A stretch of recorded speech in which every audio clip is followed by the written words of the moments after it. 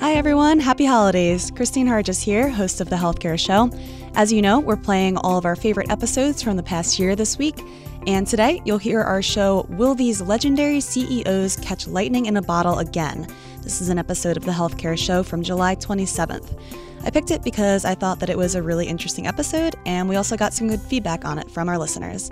I didn't want to pick anything too newsy since, as I'm sure you all know as loyal listeners, biotech is always changing. But this episode was mostly about accomplishments that happened in the past and what these CEOs could potentially do in the future. I hope that you enjoy it and that everyone has a wonderful last few days of 2016. Thanks so much for being part of the Industry Focus family this year. Welcome to Industry Focus, the podcast that dives into a different sector of the stock market every day. I'm your host, Christine Hargis, and it's July 27th. As usual, for a Wednesday, we'll be talking about the healthcare sector, and healthcare contributor Todd Campbell is on the line. How's it going, Todd?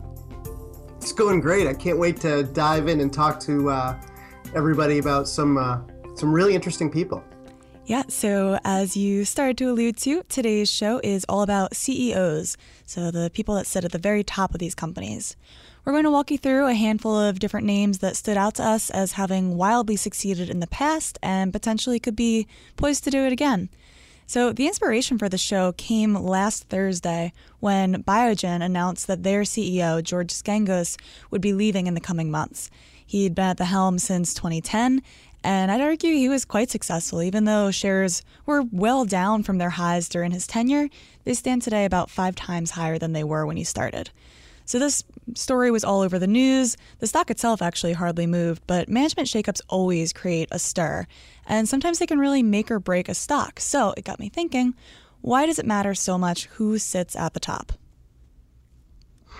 Yeah, and I think that from an investing perspective, a lot of the leaders that are probably known to most people aren't necessarily healthcare leaders. They're leaders in other, like consumer electronics, right? Everybody knows who Steve Jobs is. Everybody knows who Bill Gates is. But maybe they don't know so much who some of the most successful people are in the healthcare space. And that's why I'm excited to talk about a couple different people today. But I think that, everyone should remember what matters. Or who cares who's at the top? I mean, a lot of times when we're looking at individual stocks, we're making our decisions based on the numbers. We're not really thinking about the people who are behind those numbers. And we have to remember that if you have somebody with a proven track record, with the experience, the been there, done that kind of background, it can go a long way to ensuring the success in the future.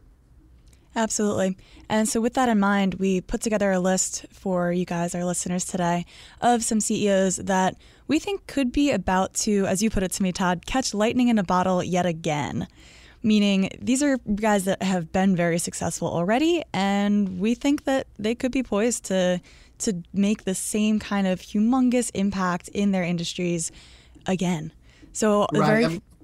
Yeah, we've got leaders at companies who've been around for decades, and they're doing a wonderful job. But what I was most interested in talking about today were leaders who not only succeeded in commercializing products, getting them through the FDA approval process, et cetera, onto market, but then succeeded in selling those companies for a big profit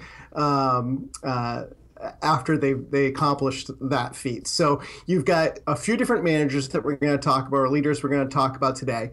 The first one I want to talk about is a guy named Lonnie Mulder, and he runs a company called Tesaro Inc. now. And that's probably a name that most listeners are not going to be familiar with. But it's a pretty noteworthy company. It's got a market cap of around $4.2 billion. They IPO'd in June 2012. The stock is up 558% since then. So Lonnie Mulder probably doing something right. Yeah. And, you got to look at, okay, why do we care about Lonnie Mulder being at the helm of Tesaro, and why should I consider Tesaro or even have it on my watch list or whatever? Lonnie Mulder is the former CEO of a company called MGI Pharma. And MGI Pharma successfully won approval of a chemotherapy-induced nausea and vomiting drug called Aloxi. And Aloxi became a pretty widely used drug in that indication, and he successfully sold that company to a Japanese major drug maker for about $4 billion in 2008. After he did that, he stuck around for a little while at that new entity, and then he went off to be the president and CEO of a company called Abraxas Biosciences, which shortly thereafter got sold to Celgene for about $2.9 billion. So you sort of start to see a trend. Here's a person who knows how to create value and then knows how to deliver that value to shareholders. And now at Tesaro, he seems to be doing it again because, as you mentioned, he's built a company with more than a $4 billion market cap, despite the fact that, it only has one drug very freshly on the market and maybe another drug coming next year. And these are both pretty interesting stories, these two drugs. So you have Varubi, which is another chemotherapy-induced nausea and vomiting drug that was approved in September. If you recall, with his experience with Aloxi, which is the drug that was sold for about $4 billion in 2008, that was also in the same indication. So to me, that indicates that there's a pretty good chance of success. And they're actually teamed up with OPKO on that drug, which we're going to talk about OPKO some more later in the show. But before we do, the other... Yeah, absolutely. Absolutely. And, Varubi, sales are a trickle right now. But I'm going to give Mulder a little bit of benefit of the doubt. He knows this market very well. We'll see how this plays out over the course of the next few quarters. But if Varubi isn't even the one that gets me most excited about Tesaro. Totally agree. Yep. Yeah. So that drug that we are a little bit more excited about, this is another one where I'm sure we're not pronouncing it correctly, so my apologies, but niraparib? Yeah? Sure. Okay, let's go with it. Niraparib. So Tesaro bought the rights to this drug in 2012 from Merck for $7 million, which that's pocket change in biotech talk. And right now the drug is being studied in breast cancer and also ovarian cancer. And it's showing some pretty great signs that could have been a really, really smart pickup. Yeah, I mean, recently they reported late-stage data showing that this drug significantly delays the progression of ovarian cancer in patients with a certain genetic makeup. And this is really, really big news because 85% of ovarian cancer patients end up relapsing. And as a result, as you relapse, there's fewer and fewer treatment options. Unfortunately, the prognosis gets worse and worse as you go along. So I think that there's a very big unmet need that this drug could target. Its success in trials caused the shares in this company to double in the past few months. So you're pretty good investment so far. $7 million in 2012 and a doubling to $4 billion in market cap this year alone. Absolutely. And it's a pretty interesting drug, too. The way that it works, it's called a PARP inhibitor. So in the presence of a PARP inhibitor, DNA damage isn't repaired, and so the cell eventually dies. And that sounds like a bad thing. But when you're talking about somebody that has cancer, even though PARP activity is a good thing in healthy patients, it can be a bad thing in cancer patients because it reduces the damage that the chemotherapy does to cancer DNA. And so anything that helps cancer cells die is good for a sick patient, even if it was working counterintuitively to someone who's healthy. And I think that if this drug, I mean, they plan to file for FDA approval later this year. That should mean that a decision will come next year. Who knows whether or not this will be a big seller or not. But it certainly would seem that, Mulder's proving that he knows now with the second drug how to get drugs to the finish line. Exactly. So the next name that we want to talk about might ring more of a bell. Lonnie Mulder is not the biggest name out there, but Patrick Soon-Shiong is a good bit well known. He's the world's richest doctor. He's got a net worth of over $12 billion, and he has a pretty long track record of success in the healthcare industry. Yeah, Soon-Shiong is definitely somebody that people should be watching. He's kind of like, I guess, the Steve Jobs, if you will, of healthcare, but he hasn't quite, he's not a household name yet. He's in the making, possibly. He is working on Cancer Moonshot 2020. He's leveraging his decade plus of experience in running two multi-billion-dollar companies and then selling them for big bucks. He's leveraging that experience and that network of people to form a collaboration of industry leaders that hope to make a really, really major impact on treatment in cancer over the next few years. This Moonshot 2020 collaboration was just announced in January, and I'm pretty sure we've actually talked about it on this show before, but essentially what it is a collaboration between some of the leading cancer companies to try to accelerate research, particularly in combination immunotherapy areas, which that by all means seems like how immunotherapies should work, is in collaboration with one another. Right. Listeners can go back to January if they want to find out more about the Moonshot 2020 that Christine and I chatted about on that episode. One of the companies that's participating in this Moonshot 2020 is Soon-Shiong's own company, and that company is NantKwest, symbol NK. It's an under-the-radar company. Not many people are paying attention to it right now, and that's because it hasn't begun to enroll a lot of human trials yet. So it's a very early stage company. But just because of that, I wouldn't ignore this company. I think it's definitely one to watch because Soon-Shiong has said that he plans to have 6 human clinical trials underway before the end of this year. Yeah, I think this is a great example of a company where management really makes all the difference. If I were to look at this company and it didn't have this amazing CEO sitting up at the top, I'm not sure if I would really think about it more than a few minutes or so. I mean, they're down about 80% since their IPO in July 2015. They're really early stage. They're working on something that's similar to CAR T, potentially safer. We're not really sure. Their most advanced drug is in phase 2. But with Patrick Soon-Shiong at the helm, this is the guy that we mentioned, Abraxis, earlier. That was his company, which was sold to Celgene for $3 billion. And this is the company that makes Abraxane, which is a huge drug for Celgene. Celgene reported about $2.25 million in revenue just from Abraxane in Q1, just for some context on what a great acquisition that was for them. The other company that Soon-Shiong has created and then sold is called American Pharma Partners, and they market generic injectables to hospitals. This one was sold back in 2008 for $5.6 billion. Yeah, he's had a lot of success, but to your point, this is a high-risk investment because there really have been no trial results to digest. We're not anywhere near commercialization. So this is one to watch. The third one on our list today is Philip Frost. This is the guy that is the CEO of OPKO Health. He founded it in 2007. The ticker is OPK, and they've got a market cap of around $5.4 billion. Philip Frost is definitely a sum is greater than the parts kind of manager.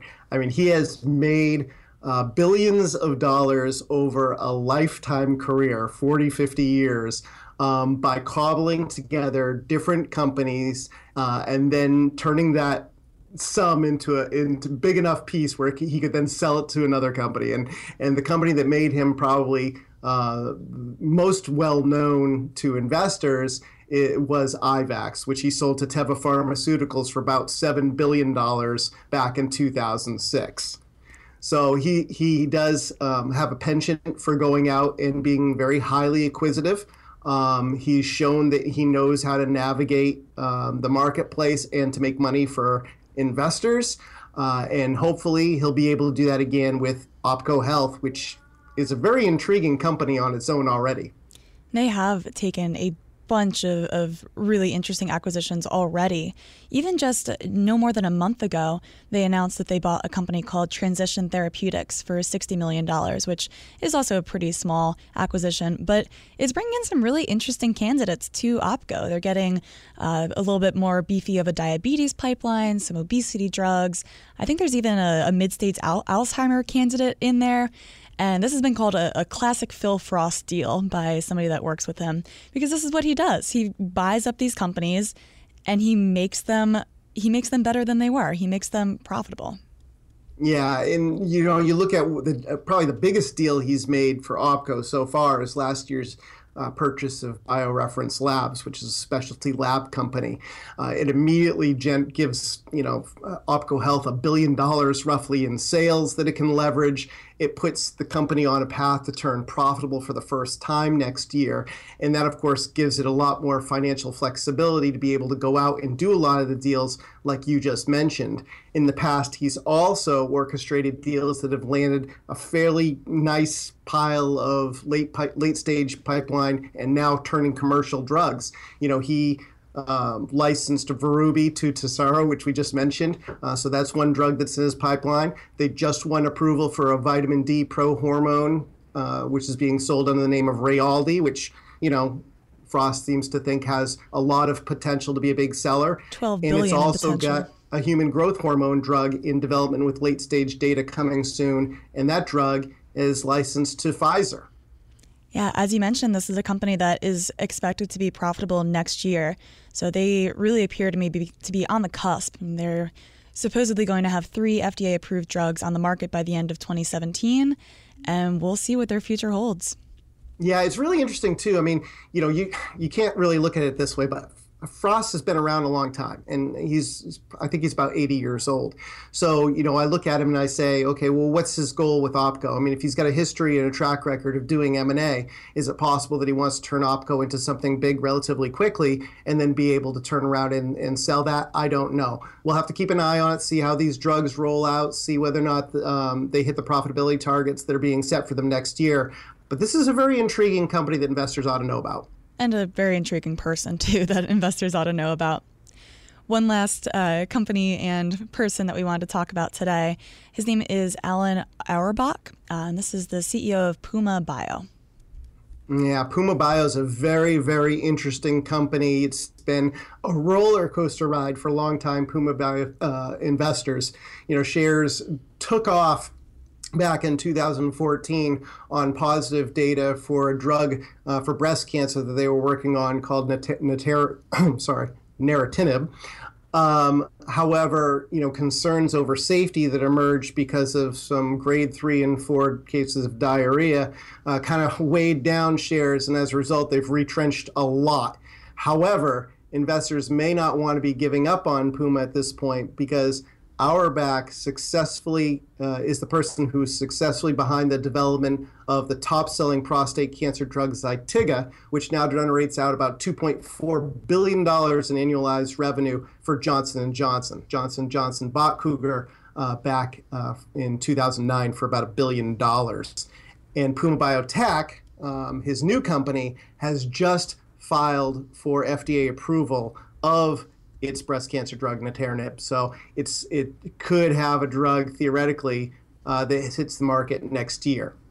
Despite some of these issues that you mentioned with patients suffering from diarrhea, which does, of course, mean that compliance could be an issue, they are looking at using another drug alongside of it to try to minimize some of that, and it's worked to some efficacy so far. This is a drug that's a tyrosine kinase inhibitor, so in theory, it should stop a process called signal transduction in order to halt the spread of breast cancer. And as you likely know, breast cancer is extremely prevalent, so this is a market that could really, really use some new treatments available. There are about 1.6... Yeah, right, Christine, 1.6 million new cases of breast cancer every year. I mean, it's a major health issue, and obviously anything that can be done to delay the progression of breast cancer is important. At first, the approval is for its use in the adjuvant setting. So it's going to be used to try and help delay the progression of the disease after patients have already been treated with other drugs like Herceptin.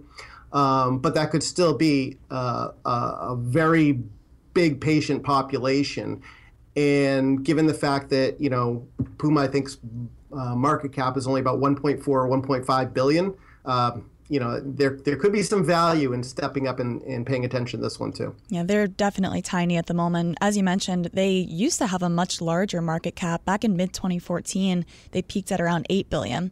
So all things considered, if they can get back up to that level, those are some really strong gains from current levels. But, it's a risky stock, too. Yeah, I mean, and you never know how the FDA is going to view some of these things. I mean, I think that they've adding the agent that can help control the likelihood of the diarrhea side effects is important, and that could resolve a lot of FDA concerns regarding safety. It's certainly not diarrhea does occur in cancer treatment, so it's not something like this is the only drug where this happens, but it is something that raises some question marks and makes me wonder, okay, well, what are the odds of approval? We don't know. So again, one to pay attention to, but it is a little bit risky. So Todd, before we wrap up, we've talked about 4 different companies today: Tesaro, NantKwest, OPKO, and Puma. If you could only buy one of them, which would it be? That's a great question. I'm going to have to go with Philip Frost and OPKO Health. Mainly because we have a pathway to profitability on that one. We know that they've got drugs that are already approved. We know that they're doing a lot of business in the lab right now in their lab business. And we have a pretty good idea that they're going to be able to translate that into shareholder profit in a relatively short period of time. So that would be the one that I would focus on if I were an investor today. Okay, sounds good. Thanks for the pitch. Listeners, do you guys have any questions for us, or do you just want to say hey? You can shoot us an email at industryfocus@fool.com, or you can tweet at us. Our handle is @MFIndustryFocus. As always, people on the program may have interest in the stocks that they talk about, and the Motley Fool may have formal recommendations for or against, so don't buy or sell stocks based solely on what you hear. For Todd Campbell, I'm Christine Hargis. Thanks for listening, and Fool on.